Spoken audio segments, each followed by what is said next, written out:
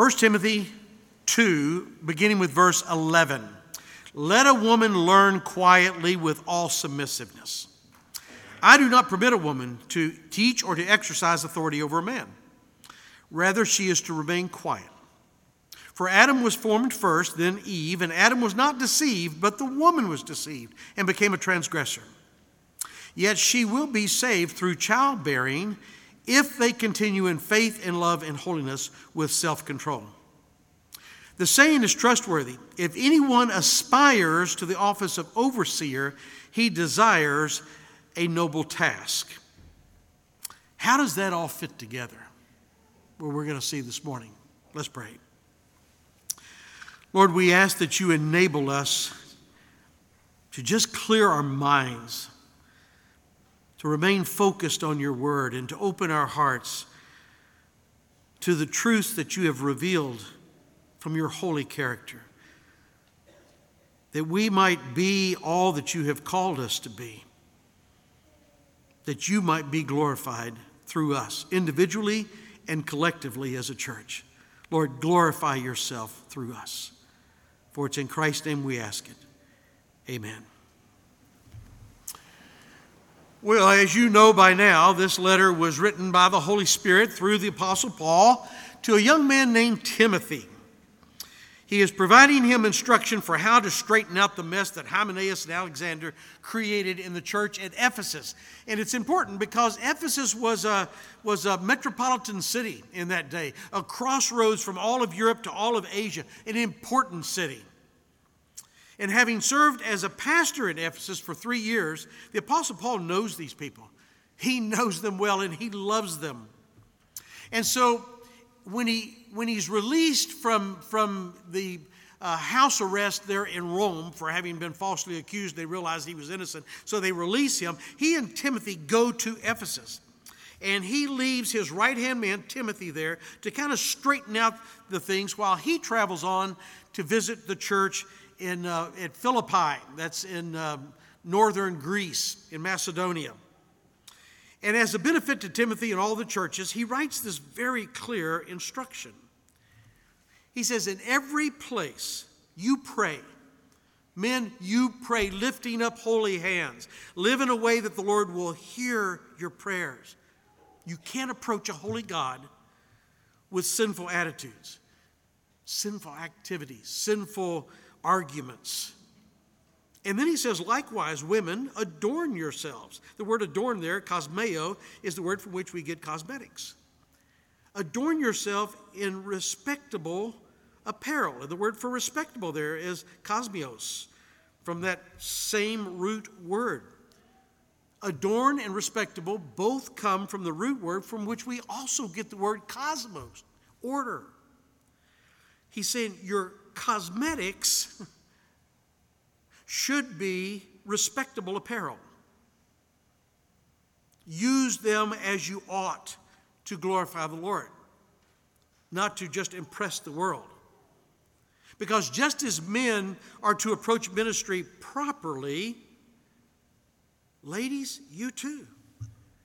Dress in an orderly way that honors the Lord. And he says in verse 9, with modesty and self-control. The word for self-control there means good sense. Verse 10, your focus should be on your godliness, not your braided hair, gold, pearls, or costly attire. And since we are to do all things properly, he adds verse 12. I do not permit a woman to teach or exercise authority over a man. Now, Paul's not basing this on the culture, as some would say. He's not even saying this is his opinion. What's he base it on? He bases it on Scripture. Now, though I spent a good deal of time on this last week, I wasn't as clear as I needed to be. And for that, I sincerely apologize, because my sole purpose on Sunday mornings is simply to rightly handle every verse of Scripture. And I want to do it in its proper context so that we not only hear what the Lord says, but we obey His word. So let me clarify what the Holy Spirit said through Paul to the church once again. Man was created first for a reason. Woman was created later for a reason. The purpose for those distinctive duties that were given to man, to the man, and then given to the woman, there was a reason for that. And as soon as woman, who was created second, is the first to sin, because man, who was created first, had sinned against her, they have distorted what the Lord designed. His word was given, his design was given, and then it's all distorted by the fall. And we went back to Genesis 3 to look at that last week. And as a result, part of the curse is Eve, instead of doing what you were designed to do, you will now, from this day forth, you will desire your husband. It doesn't mean that she's going to have this awesome affection for him. I wish that was the case. I mean, wouldn't we all want our wives to be cursed if that were true? But that's not true. We turned over to Genesis 4 and saw where that word, the only other place it's used, that Hebrew word, desire, was used with Cain. Sin is crouching at your door, Cain, and its desire is to control you. And that's what he's talking about here. This is part of the curse of the fall. And it's going to lead to all kinds of problems, because you know what's going to happen now? As you're going to see, not the way the Lord designed man and woman to become one flesh and to function together in harmony. No. Now you're going to see, by nature, the woman is going to want to rival her husband. And you know what men and their fallen nature are going to do? They're not going to respond well to that. And now they're going to seek to dominate that woman who is not functioning as she was meant to function. And rather than the husband lovingly leading and protecting and caring for his wife, as the Lord intended, the woman is going to become resentful of how her husband is treating her. He's not responding well to how she rivals him, and so she's not going to respond well to how he now seeks to dominate her. And you know what that's going to lead to? It's going to lead to chaos in marriage. It's going to lead to chaos in the family. You're going to have arguments. You're going to have divorce. You're going to have children suffer from this. You're going to have society become hostile. And yet, even though there is that natural curse as a result of what happened there, the Lord gives them the good news, the gospel. What he created for their good, they completely messed up. They distorted it by their sin. And yet he gives them the gospel. I'm going to send one who's going to redeem you. And he's going to do that. He's going to redeem man, both male and female, at the cross. And so Paul reminds the church, the Lord created, he designed, he commissioned men to be the spiritual leader. And he created him a helpmate to enable him to do that. And the two are to become one in marriage. And they're to work together in harmony. Now, what was lost in the garden is restored at the cross. That's why he gives this instruction to the church. This is only going to work, really, for those that are redeemed in Christ, and those who might see how those who are redeemed in Christ function. They might borrow that from us, but they can't get this on their own. They, by nature, will rival one another in marriage. They will, by nature, divorce one another from marriage. And so though the woman participated in the fall and was the first to sin, to become a transgressor, you know what? He says, but she can redeem herself. She can redeem herself through childbearing. That's what that word saved means there. It means to deliver. The woman came from man, from his side. And man will now be born of woman. And rather than leading them into sin the way Eve did Adam, those that are redeemed in Christ will now redeem themselves from that stigma associated with her role in the fall by taking these little fellers that come forth from the seed of Adam and nurturing them in God's word for them to continue in faith, love, and holiness with self-control. If they do that, if she brings up that next generation to do that, she has delivered herself from that stigma. And so instead of rivaling her husband, she embraces her God-given responsibility by nurturing those children. Now, folks, the Lord has not changed. He's immutable. He can't change. He's holy. And so when he gives his word, that word does not change. His purposes, as revealed in his word, do not change. His design does not change. And so it's not because of the culture or some man's opinion or some movement. Paul says, I don't permit a woman to teach or exercise authority over a man, because that's not how the Lord designed us to function. She is to remain quiet. Why? Why? Well, the Lord designed his creation to function in cosmos rather than chaos. I mentioned last week, this is the reason there were 5 churches that were removed from the SBC, the Southern Baptist Convention. Why? Those churches chose to turn their back on God's word and say, here's what we think ought to be right. And they began ordaining women to do what the Lord had created man and commissioned man to do. They began appointing women elders, women pastors within the church. Now, ladies, if you want to prove that you are born again in Christ, those who, verse 10, you see verse 10, who profess godliness with good works, do what the Lord created you to be and to do. Don't get on a cultural bandwagon. I mean, why do you think Paul's writing this?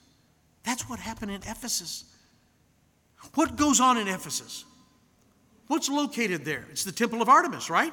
Or you probably know it better by the Latin name Diana.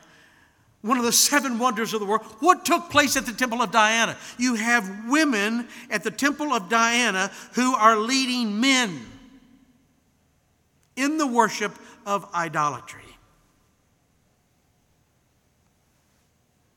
So he says, look, remember the church is not governed by our culture. The church is governed by our word. Honor his word. Honor his design. Be what you've been created to be. Do what you've been commissioned to do. I mean, look what happened when Adam didn't do what he was supposed to do, when he didn't protect Eve. Look what happened. Look what happened when Eve took the initiative and was deceived.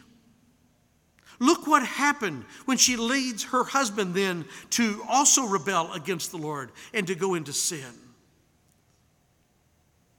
Now, this doesn't mean that women can't engage in ministry. It doesn't mean that they can't come alongside their husbands. We pointed that out last week, just like Priscilla came alongside her husband Aquila in Acts 18. And they taught Apollos the word more accurately and then sent him back out to preach. She did exactly what she was created to be. Or take Phoebe. You know, people like to point to Phoebe, whom Paul greatly commends in Romans 16. She's very active in ministry. But there are defined duties for men and for women. You've heard of Titus, haven't you? You know who Titus is, the Gentile Christian, the one who was led to faith by Paul, and then he serves alongside Paul and Barnabas there in Corinth. As a matter of fact, I think he stayed there in Corinth and worked in that church all through the 50s, around 53, 54, 55, 56, somewhere along there. It's while Paul is ministering in Ephesus, Titus is in Corinth. And then they travel together once again. And just like Paul leaves Timothy in Ephesus to straighten things out, they will end up going to the island of Crete. And Paul will say, Titus, you stay here. and straighten these churches out. You stay here and you appoint elders and deacons and the church for the church to function as the Lord designed it to function. And Paul writes to Titus in 62 AD at the same time that he writes to Timothy. And here's what he had to say concerning the noble calling of women in ministry. Older women, and we're not talking about chronologically old here, we're talking about spiritually mature women who are reverent in their behavior, not slanderers. These are ladies who understand, man, you got to watch your tongue. Words can either build up or they can tear down. And so these mature women, they will not hurt people by the things that they say. They won't do it. And they're going to teach the younger women to not do that. But they devote themselves to teaching what is good. They're training up the young women on how to love their husbands and children, how to be self-controlled, how to be pure, how to work at home in kindness, how to be submissive to their own husbands. And why? Why do they do that? That the word of God may not be reviled. So men, what he's saying here is stop relinquishing to women what the Lord has called you to be. And women, stop trying to do what the Lord created men to do. We are to all fulfill our purpose. And it's a noble ministry to lead, guide, and teach children. It's a noble ministry to disciple younger women. So you don't need to violate God's word. You don't need to violate his design for your life by usurping authority in the home or in the church. Honor the Lord by being what he's called you to be and doing what he's called you to do. And so he says, look, learn quietly. Now this does not mean verbal silence. You know what that word means? It means to be attentive with a gentle and peaceful attitude. A good example of this would be the sisters of Lazarus. You remember them, Mary and Martha? Remember when Christ comes to their home and he said, here you have the God of creation incarnate in your home. And what is Martha doing? Oh, she's busy. She's cleaning house, she's cooking, she's doing all kinds. Mary is sitting at the feet of Christ and she's listening quietly. That's what this means, to be attentive.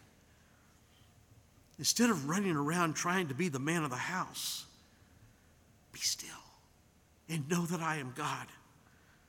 Take time to listen to God's word, to be what he's called you to be. And he says, with all submissiveness, that has to do with a desire to cooperate. It means you're doing this out of respect for the Lord's creation. Now, this has obvious limitations. You are not to be submissive to a husband who is abusive. You are not to be submissive to a leader in a church if they are teaching heresy, or if they are demanding that you do what you know is displeasing to the Lord. I mean, Paul made that very clear in his letter to the Ephesian church. If you read chapter 5, verse 22, he says, submit to your own husbands as unto the Lord. As unto the Lord. Just as the Lord tells us to submit to governing authorities. All of us. Submit to governing authorities. Why? I established them to provide order. I established them to punish evil. I established them to promote justice. And yet there are times when we can't do that. We can't do that, just like the apostles couldn't do that. When the authorities were ordering them to go against the Lord, they said, we just can't do that. The authority says you can no longer preach the gospel in Christ's name. And they said, how are we supposed to obey that? We must obey the Lord rather than men. And that's why Peter and John, listen, they didn't protest being flogged. They rejoiced in their suffering. Why? How can you rejoice in your suffering? Because we know we're being punished for doing what is right. So with all submissiveness is in the context of honoring and obeying the Lord, whether you're in the home or you're in the church. Verse 12. He doesn't permit a woman to teach or to exercise authority over a man is in the context of a biblical home and a biblical church. Why? Out of obedience to God's word. I hope that clarifies what maybe I didn't make as clear as I had hoped last Sunday. And if not, please let me know. Please let me know. I don't come out here on Sunday to teach from God's word just for the fun of it. I mean, there is a reason for why I do this. And it's for God's glory that you, as the body, along with me, as the church, can be the spiritual leaders that we are called to be. And so if I'm not clear about something, please tell me. Now, if someone comes up and says this morning, yeah, it's not that you're not clear, it's just that I don't agree with you. In our church, we've got women elders and pastors, so I just don't agree. I'm an egalitarian here, I'm gonna refer back to some verses here that absolutely have nothing to do with this, but I'm going to use that as my basis for why we're doing what we're doing, because that's how we see it in our culture. How are you going to respond to that? How are you going to respond if someone says that to you? Let them know this is not a matter of whether we agree, because this is not my opinion versus your opinion. Let them know that the Lord says 66 times in his word that an elder, and by the way, that's the word presbyteros, from which we get Presbyterian. It means a mature male. That's reinforced again in verse 2, down in chapter 3, who is not a womanizer, but the husband of one wife. An elder is to serve as overseer. Now, 66 times. The feminine version of that, presbytera, is never used in Scripture for an elder or pastor. Never. Never. This is how the Lord designed for his people, the ecclesia. The world's not going to agree with this. And so a church that takes its clues from the world, they're not going to agree with this. But those who are called out from the world, the ecclesia, those that are called of the Lord to serve him according to his word, this is how they function. And we learned as we were going through our study in Colossians, remember that, chapter 1, verse 18? It says that Christ is the head of the church. That is repeated in the letter to the Ephesians in chapter 5, verse, I think it's 22. Christ is the head of the church. Now the question is, how does Christ rule as the head of the church? All Scripture is what? All Scripture is theopneustos, God-breathed. And it's useful for teaching, rebuking, correcting, and training in righteousness, so the servant of God may be thoroughly equipped for every good work. So this is what overseers in the Lord's church use to keep the church from being blown here and there by every wind of doctrine, Ephesians 4:14. And this text was not divided into chapters by the Apostle Paul, by the way. It was divided into chapters by Stephen Langton, the Archbishop of Canterbury in the 13th century. Why? Well, to make it easier for you to locate the truths of God's word. If I say, God so loved the world, he gave his only begotten Son, it's going to be a lot easier to find that in the Bible if I'm able to tell you chapter and verse as to where to locate that, as opposed to you just kind of thumbing through the whole Scripture to try to find where that is. So that's the reason it was divided into chapters and verses. And that's the reason that Wycliffe in 1382 published the New Testament for the first time in chapters. And then after that, the Old Testament was published in chapters and verses in 1448. And then that went so well, it made it so easy to study the Old Testament that the New Testament then added verses into the chapters in 1555. My point is, when Timothy and the church at Ephesus received this instruction, there is no break between chapter 2 and chapter 3. This all goes together. He follows what he just said with this saying is trustworthy. It's a self-evident truth that doesn't need proving. Everybody knows it's true. If anyone, now what's that word anyone? In the Greek, it's tis. Do you see that? That's the reason I put the Greek up here. Why does that matter? It literally means any man. So how do you know that? It's in the masculine. If any man aspires, orego. Now that doesn't mean that it's just, I really would like to do this. This isn't talking about internal motive at all. As a matter of fact, it's talking about the external steps that you're going to take to accomplish this. I aspire means I am going to work at this like no other. You're going to work at what? Do you see that next group of words, to the office of overseer? That's all one word. It's episkopes. It's just one word. It's in the masculine. If any man aspires to be an overseer, he desires a noble task. 3 times in one verse, the masculine is not only used, but did you realize that all the adjectives that are going to follow next week in verses 2, 3, 4, 5, 6, they're all masculine. So when you read these verses together, the woman is obviously commanded and created and commissioned by the Lord to influence the next generation, to continue in faith, love, and holiness with self-control. Just like Eunice and Lois did Timothy.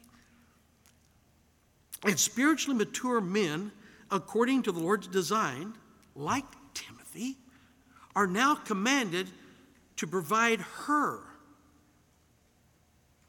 and those children leadership in the home and in the church. And this word desires, epithumeo, means a passionate compulsion. Nobody's got to shame you into this, guys. This is coming from within you. If you are born again in Christ, the Holy Spirit is driving this within you. And you are determined to fulfill it. Now, this word episkopes is often translated bishop. Let me explain why we're reluctant to use that word today, or many are. The early church was led by God's design with a plurality of spiritually mature men called elders. Some of them were pastors. And just as Paul leaves Timothy there in Ephesus, he leaves Titus there on the island of Crete to what? To appoint deacons, elders and deacons. And the deacons are to oversee service ministries. We see that example in Acts 6, when 7 godly men were appointed to care for the Greek widows. As the number of churches began to grow in the 4th century, the term episkopes, bishop, by virtue of its definition, the responsibility to oversee, became the title for the guy who was to oversee a group of pastors now, rather than serving within a local church. And since a bishop was responsible for doctrinal purity within the church, over time, the bishop in the larger areas assumed greater influence. And this is how the Bishop of Rome, eventually, by the 6th century, some would claim, you can see it starting to evolve, and some would claim that it goes back even into the 5th century with Leo, but you really see it kind of taking shape under Gregory the Great, 590 AD, and then moving forward into the Dark Ages. But what happened is the bishop there in Rome, the other bishops in these other areas would look to him and ask for his advice on what they were to do. And so he kind of became the go-to guy, the papa. The papa, which is the word for pope. And as you move into the Dark Ages with the feudal system, castles and knights, the hierarchy of power emerges with bishops and now archbishops or cardinals and popes. And that runs along from about the 6th century until the 11th century. And then there's the Great Schism. which occurs. And that's because the bishop in the east, in Constantinople, which is taking on great significance there, they want to look to Constantinople for their center of power. And so they separate from the churches in the west that continue to look to Rome as their capital. So now what do you have? You have a church divided. And in the east that are looking to Constantinople, you've got the Greek Orthodox Church. And in the west, you have the Roman Catholic Church. And they become separate entities. And the role of bishop in both of those religions evolves into claims of apostolic succession. That's not true, but nevertheless, that's the claim.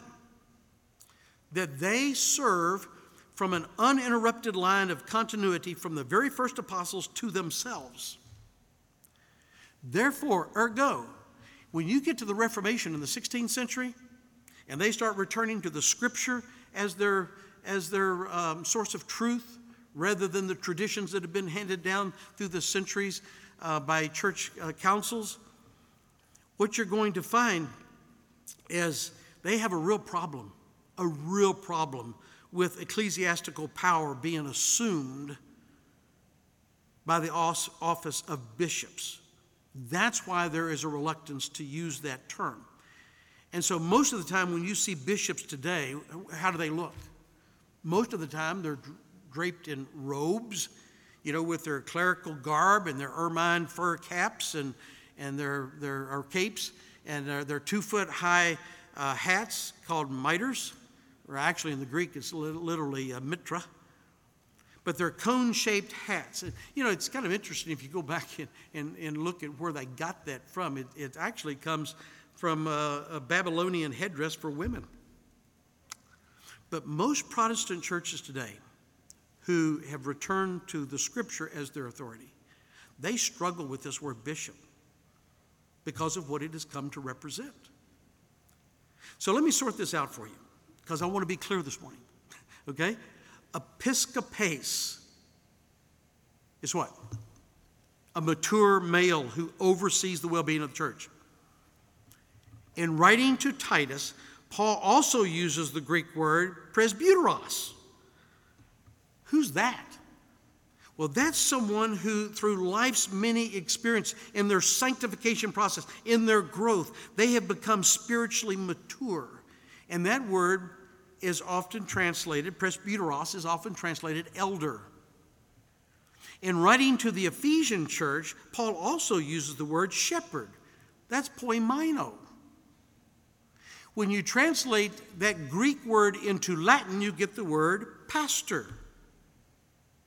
So a shepherd and pastor are one and the same. And shepherd, pastor, elder, overseer, they're all used interchangeably. And the only difference is that each kind of provides a little different emphasis. And so I put 1 Peter 5 up here on the screen for you. Let me just walk you through that, because he uses all of these terms in one sentence. And it kind of, I think, clarifies, at least it did for me. I exhort the elders. There's presbyteros. I gave you the Greek. If you want to transliterate that into English, it's presbyuteros. Presbyteros, elders. What are they to do? They are to shepherd. There's the word poimaino, Poimino, also translated pastor. Who? The flock of God among you. How? Exercising oversight. There's the word episkopeo, from episkopes. Not under compulsion, but voluntarily, as God would have you. As God would have you. So an elder is someone who's spiritually mature. A pastor or shepherd is someone who feeds God's people. And an overseer is one who cares for the well-being of the church. And so the Lord sets forth in his word, this is how the body of Christ is to function. The church is not ruled by popular opinion. It's not supposed to take its clues from culture. It doesn't care about man's tradition that's been handed down through the ages. It's not determined by some denominational board. Christ as head of his church, rules by the authority of his word through those who are submissive and obedient to his will. And these are people who are very compassionate about his people. We had a retired Presbyterian female pastor worshiping with us. And I knew, by virtue of her religious background, that she did not share our biblical convictions regarding the inerrancy of God's word. And I also knew that she did not share our convictions about the divine design for how the church is to function. So when she would go out on Sunday mornings, I always made it a point to let her know how delighted I was with her coming. But after several weeks, I did ask her why. I was just curious. Why? And I didn't say why I was asking her. I was asking her because I knew she didn't share our convictions. So I'm wondering, why are you here? Why are you here? And she said, well, I'm intrigued by the expository teaching of Scripture.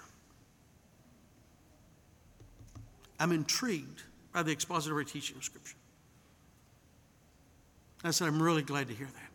I'm really glad to hear that. However, I'm sad to say that after several months actually, not sharing a conviction for inerrancy, not sharing a conviction for bowing a knee in obedience to the design that the Lord has set forth in his word, she stopped coming. And that happens pretty frequently in our postmodern world, where truth has become relative, where we've turned the Bible into our rabbit's foot, so we carry it. Oh, we'll talk about it, we'll adore it, but in our postmodern Christianity, we don't read it.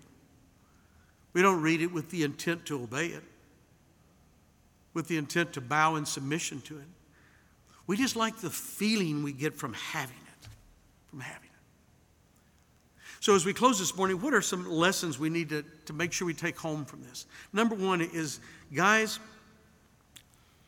male leadership was designed by the Lord at creation with specific responsibilities given to you, for which you will be held accountable.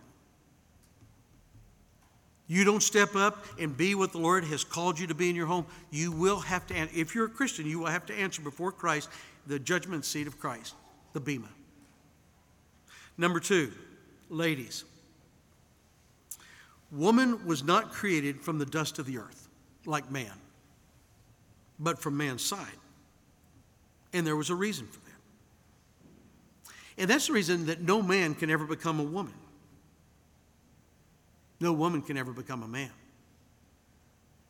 See, our brains, our DNA, the man's XY chromosomes, the way he is made up, can never permit him to be a woman. Never.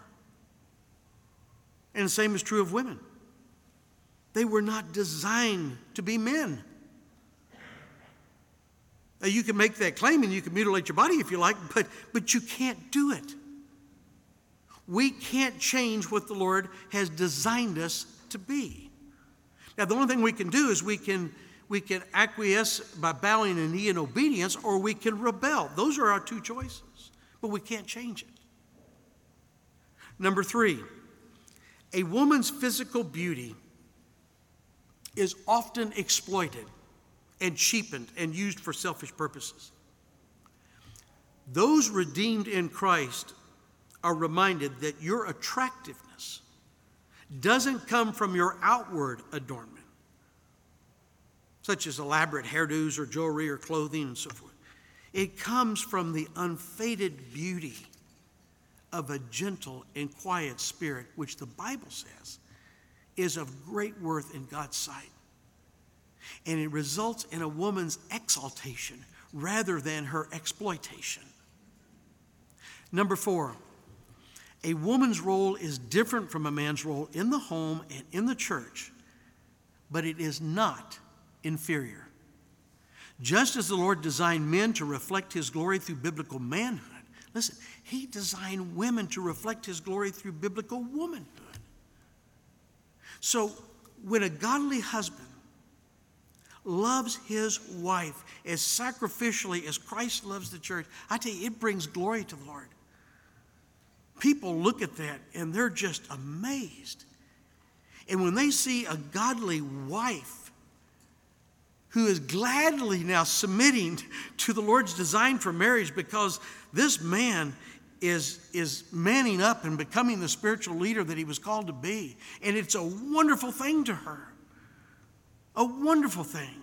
And the union of those two bring glory to the Lord, to the beauty of his creation. It's just glorious for everybody to see and for all to enjoy. For that to happen, you need to understand it's not how much you have. It's not how smart you are. It has to do with who you are. And that's why as we move forward into chapter 3, what do you think he's going to do? He's going to deal with character. Men and women. He's going to deal with character. Both are redeemed in Christ. They are equal heirs of the grace of God. So, men, if you do not treat your wife right in the Lord's eyes, just giving you a warning, you don't do it, it hinders your prayers. It hinders your prayers. When you pray, lift up holy hands. Meaning you can't pray to a holy God from a filthy life that mistreats his wife. You can't do it. So, don't go home, men, and tighten up your belt and say, woman, listen to me. By the way, you do that, you may not be around long enough to hear the rest of this series. But I would encourage you, men, to go home and tighten up your belt and say, listen, I love you unconditionally. I will love you as sacrificially as Christ loves me and you in his church. And I aspire, orego, meaning I'm going to work at this like no other, to be the spiritual leader you deserve and that our family desperately needs. And through it, the Lord is going to glorify himself through me. Go home and tell her that, men. And ladies, if your husband says that to you, and I hope that he will this afternoon, if he says that to you, don't say, well, it's about time. You know, given your past record, I don't know that I believe it until I see it. You know, no. Remain quiet, would you? Remain quiet. Weep if you like. Give thanks however you want. Hug and kiss him if you like. You just be sure to pray for him, because he's taking on a noble task. And you be sure you encourage him. That's what fulfills your purpose. You encourage him. You make sure that he is able to do all that he has just promised you that he wants to do. And you know what happens? When you do that, well, we're going to have some wonderful marriages in this church. We already do. We're going to have even more. And the world is going to look at that and go, wow. I wonder, how did their family and marriage and life, how did they get to be so wonderful? And here we are over here fussing and fighting and fuming with one another. Now, someone might say, well, I thought this character stuff in chapter 3, I thought this was for those who aspire to be leaders in the church. It is. Why do we need leaders in the church? What's the purpose for them? What do leaders do? They teach and they lead in a way that we all can grow in our walk with the Lord. And so what we're about to enter into, it's for all of us, every one of us. And the Lord is going to give you leaders that will help make that clear and will set an example for you to follow and will enable you to be what you really aspire to be. Because you're going to work at it. You're going to work at it. And we're going to work at this together. Now, if you have any questions about that, go to the Connect table. They'll be glad to help you. If you need to come to my office and let me go through this with you. If you're saying, you know what, I'd like to do this, but I tell you what, at the point we're at right now, we're in a mess. I'll do what I can to help. I'll do what I can to help. Come, let's study the Word together. Let's pray together. Let's be what the Lord has called us to be, together as a church. Stand with me as we pray.